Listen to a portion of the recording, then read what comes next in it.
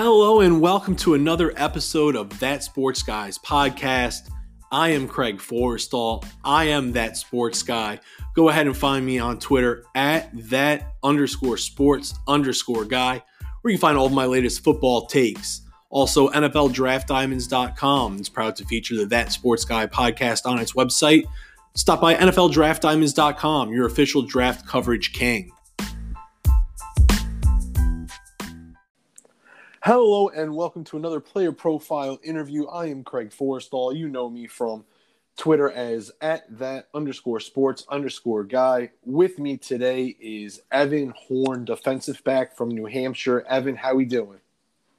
Good. I'm doing well today. I hope everyone's doing well as well.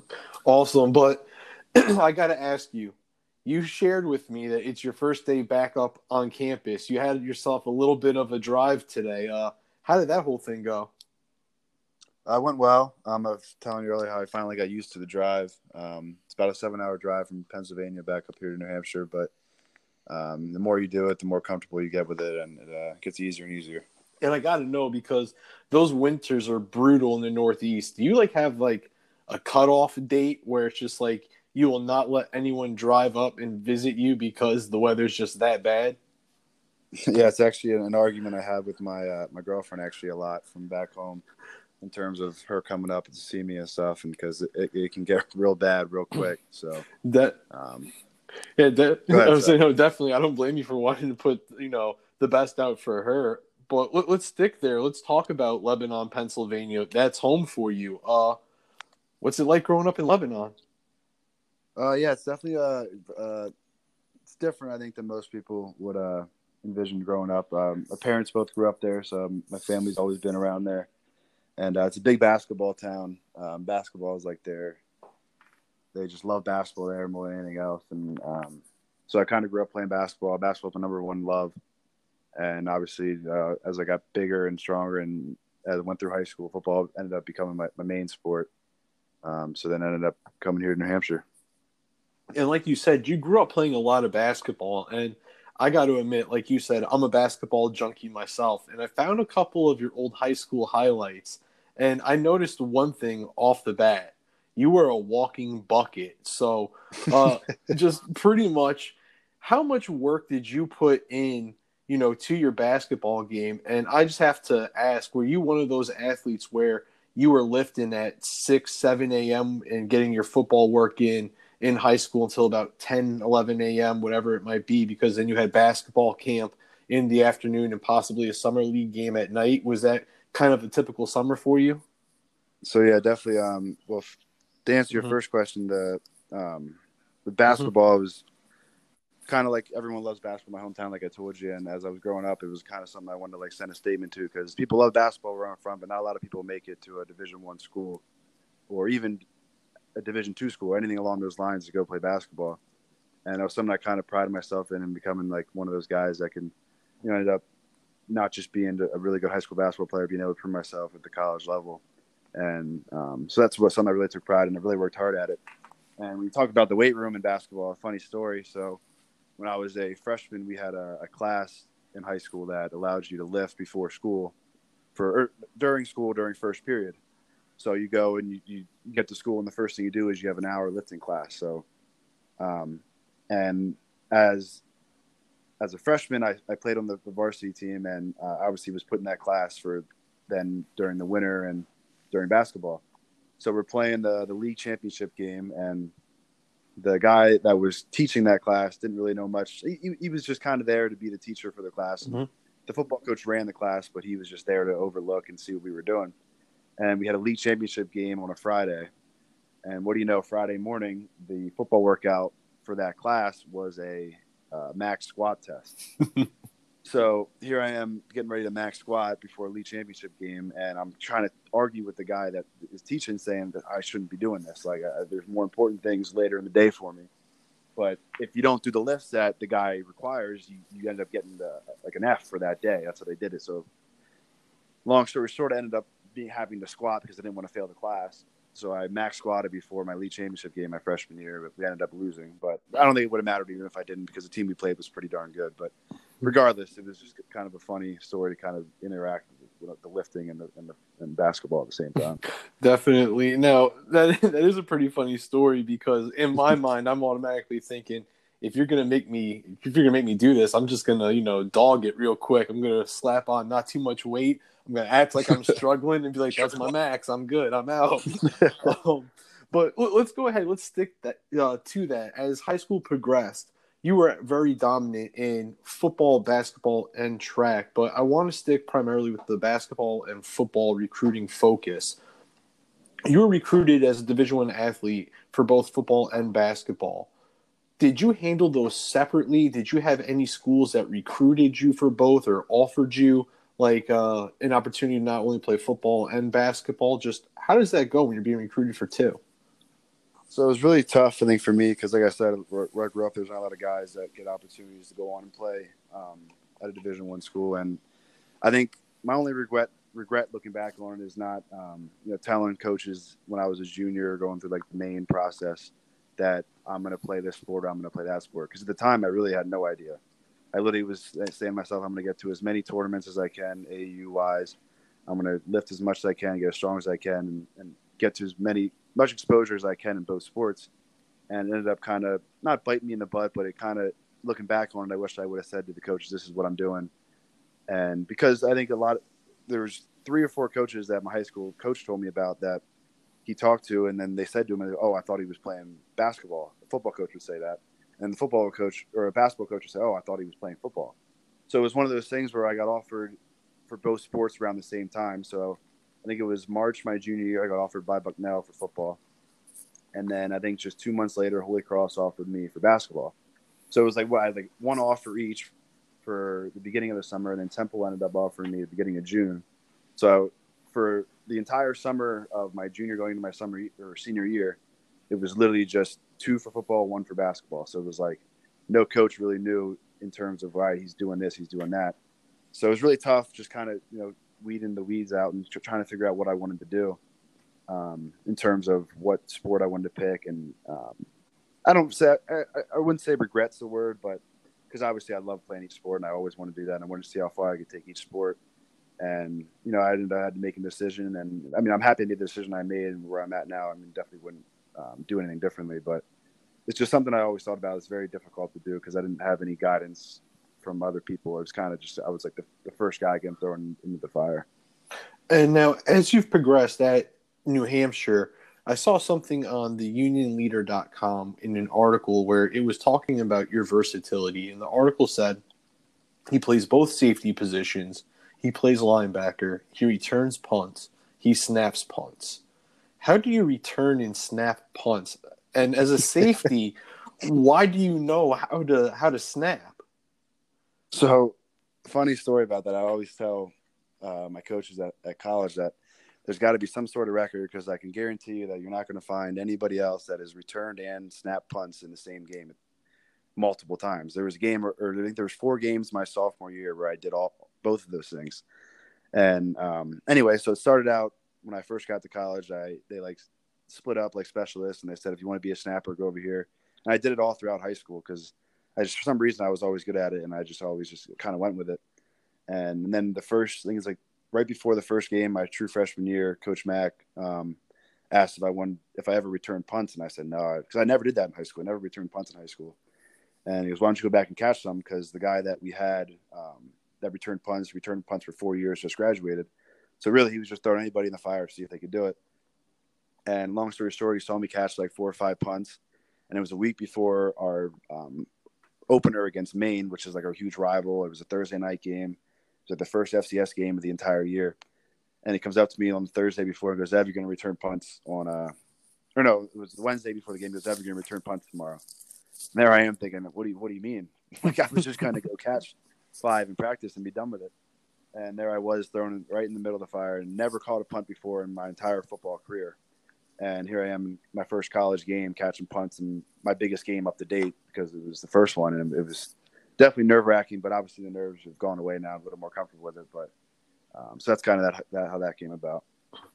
And I want to ask you, with that versatility, I want to focus on where you're most comfortable right now, if it's at free, strong safety, wherever it might be.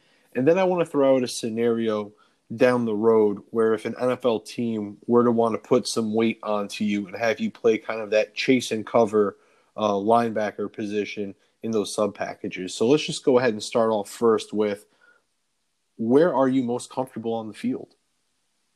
I think I'm most comfortable, honestly. I've been arguing with my coaches now at the school about being able to kind of roam more free and kind of be able to not have much responsibility, because I think I really strive in really anywhere on the field in terms of, just if you put me in a situation where I just go make a play, in terms of I'm just free to do whatever I want to do, in terms of if the quarterback looks one way, I can break on the ball and just kind of being that ball hawk. And if you had to say a position, I would probably say strong, like you said, down in that box. And I wouldn't mind putting on a couple pounds. I'm up to actually right now I'm around 210 pounds. So I'm not obviously linebacker weight, but I could also play the middle of the field, and I'm really comfortable playing the middle of the field. And so, yeah, I mean, if that's something they would ask me to do, I think I'd, like you said, with versatility, that's one thing I take pride in. I don't have one skill set or one skill that's way above everything else. I think a lot of my skills are about even in terms of how important they are and how good I am in each one. So I think that's definitely something that could help me in the future. And there's a rich football tradition at New Hampshire, and with them being in the playoffs, what is the mindset with the team when it comes to getting back to the playoffs? Yeah, so that's something obviously that we obviously did not expect and did not want the past 2 years, is breaking that streak that we had. But at the end of the day, I've been talking to a lot of the coaches and the players about it. I mean, you could talk about the streak, the 14 years, whatever you want to call it, but we never won a championship throughout those 14 years. I mean, we made the playoffs, we made the semifinals 2 years, but I mean, there really was nothing that came about those things instead of bragging about going to the playoffs. And I mean, yeah, I mean, obviously going to the playoffs is great. And as me, I just don't see personally. I mean, people have their own opinions, but I just don't see the reason why you should celebrate just making it to the playoffs. And I mean, it's great. Like I said, playoffs are awesome. You got to get to the playoffs before you get to the national championship game, and that's something that he's preached, because there's steps you got to take. But so obviously, the thing that I'm trying to instill into people that we don't want to just shoot for this. Usually can get us into the playoffs. We want to go above and beyond that and do something that hasn't been done before to make up for those 2 years that we obviously haven't made it. And with 1 year left, I'm really hoping that this year could be the year we could just keep climbing the way we've been climbing throughout these Zoom workouts and the Zoom meetings. But so yeah, that's pretty much where we're at. And you have 4 career touchdowns. When the ball is in your hands, what is your mindset? Well, I think the mindset would be to score, obviously, but I think a couple of my touchdowns have been 2 of them actually. Well, one of them was probably, you've never seen a touchdown like that before. It was actually, we played Albany at home, and it was like a game or two right after I had my other pick six against JMU, which was like a 75-yard just outrun them. But they were on their own like 5-yard line, and I was sent on a safety blitz off the edge, and I was supposed to peel with the running back if the running back did a swing route, and they were setting up a screen pass for the running back. And as soon as running back went out, I obviously peeled with him, but I went a little farther than I probably should have to try to bait the quarterback into lobbing it up because the pressure was coming. And I jumped and got a hand on it and ended up catching the ball in the end zone for essentially a pick six in the end zone. So it was a 0-yard pick six. So, I mean, in that terms, I didn't have to do anything with the ball. I just really just captured it in the end zone. That's probably one of the more rare pick sixes you'll see. But, yeah, I mean, obviously once you get it, just score and just, try to make offense out of defense. So, and we've talked about where you're comfortable and your versatility, but if you had to just pick out one part of your game that you feel sets you apart, what would that be? I would say my instincts. I'm not I would say I'm a pretty good athlete, but I'm not going to wow you away with a 40 time. I'm not going to wow you away with a lot of like the intangibles, but I think my game speaks for itself in terms of, I've been making plays the past couple of years. When you look at this, and I'm not a big stats guy, but when you do look at stats, my stats are pretty, well up there in terms of how other people have fared. And when you think about the game, my 2 biggest things would be my instincts and how knowledgeable I am of the game. I really understand how defenses work and why they do the things they do. I think that's allows me to be a 40 guy. When we talk about the 40, maybe I run a high 4.5, but that knowing the defense and knowing what the offense is trying to do turns me into a 4.45 guy on the field. So that's something that I've always said to people that that I think that would make me a little different. And obviously, as time goes on, I'll get more quicker, and those things you can all work on. But just being able to know the game and stuff is definitely putting you a step ahead of everyone else. Evan, we focused a lot on your athletic accomplishments so far, and I want to take a step off the field, and I want to get a chance for not only me, but then for everyone else to get to know you. And I'm going to start off with what everyone says is the hardest question, and that is, what song are you embarrassed to admit you like? Song I'm embarrassed to admit. So there's that new song that came out like a year ago, I think. It's by that girl Lizzo. Mm-hmm. And the reason behind it is because it does have a nice beat to it, but I'm actually a Vikings fan. And when my dad's like a real old school kind of guy, he doesn't really listen to music like that. And she sings the song and she goes like, it's like New Man on the Minnesota Vikings or something like that. And my dad thought it was hilarious. Ever since that, my dad and I have had like this special bond to that song. And we've always listened to it in the car. And trust me, he's not a rap kind of guy. And it's just kind of been the one song that is definitely not going to tell people much about that I like, but I do like a lot. And then what's your dream car? So really, I'm not much of a car guy, to be honest with you. I'm really cool with getting from point A to point B with really anything. If I had to say a dream car, I like Corvettes. My uncle actually had a Corvette growing up that I used to take girls on dates and whatnot because it was a nice car. But besides the Corvette, I mean, that's what I would say. But besides, I wouldn't really have like a specified car, but that's what I would say. What's been the most memorable or interesting class that you've taken at New Hampshire? Oh, man. Memorable class. Interesting, though. I did take it's called Principles of Coaching Basketball class. So essentially, it's the assistant basketball coach of women's or men's. They like switching in and out, and they essentially teach you how to coach basketball. But for me, it was a pretty easy class considering I played basketball my entire life. So it was interesting in terms of it was just very easy, and you wouldn't expect to find a class like that in college. But it was like a 2-credit course. So it wasn't like it was a big class, but it was definitely something. It was funny to take when you talk about it. What's the best restaurant around campus or close to campus? Best restaurant, I would have to say. There's not many. I mean, the main one is Libby's Bar and Grill, and I would probably say that's my go-to. That's where a lot of guys go after the games with their parents and families and whatnot, and that's always a cool scene after a win because we have a game around earlier in the day. The majority of the team and their families kind of go downtown to the bar there, and they all drink, and we get food, and it's really nice to be together with the team and do that bonding with not just your team but with their families as well. So that's probably my favorite bar, place to eat. And so then, what's the favorite meal there? If I'm gonna show up there after a game and I'm at Libby's, what do I have to order? I would say so. My go-to is a steak Caesar wrap with waffle fries. You'd be surprised, actually. They do it. I don't know why, but something about that place, their wraps are a little different than usual. All right. I'll take your word for it. And now, you have to try it out. That and they do some appetizer of nachos, and they're like they call them grande nachos. So they could. It's very hard to eat them with like 5 people. I mean, they're huge, and it's very good too. So those are the 2 things I would say. All right. And now, if you won $1 million, but could only donate that $1 million to one charity or one cause, what would it be?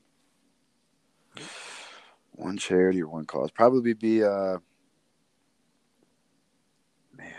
probably something to do with the families that are the third world countries and stuff like that. I've always found it interesting to people that would go over there and help them out, and teachers and stuff. I know some people that have gone over there and actually helped them out in Africa, and that's probably something I would definitely be interested in looking at if I had the money.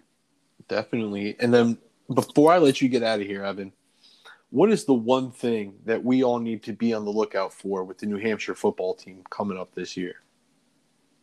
I would say a team that's taken that next step in terms of we've obviously been playing the cards we've been dealt with this whole coronavirus, and we haven't felt bad about it in terms of we know everyone else is going through the same thing, and we've kind of taken it and run with it in terms of there's things that we've been doing that I think a lot of schools haven't been doing. And, we're trying to take that next step, even if we're not together. I mean, we're doing Zoom meetings a lot. We're interacting with our teammates and learning a lot more than most teams, I think. And we're learning about the game. And I think that's really going to give us a step ahead. And I think we're going to make some noise this year with however many games we get to play. And I'm just looking forward to getting out on the field, hopefully, and getting on with the season. You heard it here first. New Hampshire's going to make some noise this season. For Evan Horn, I'm Craig Forrestall. Until next time, stay safe and be easy.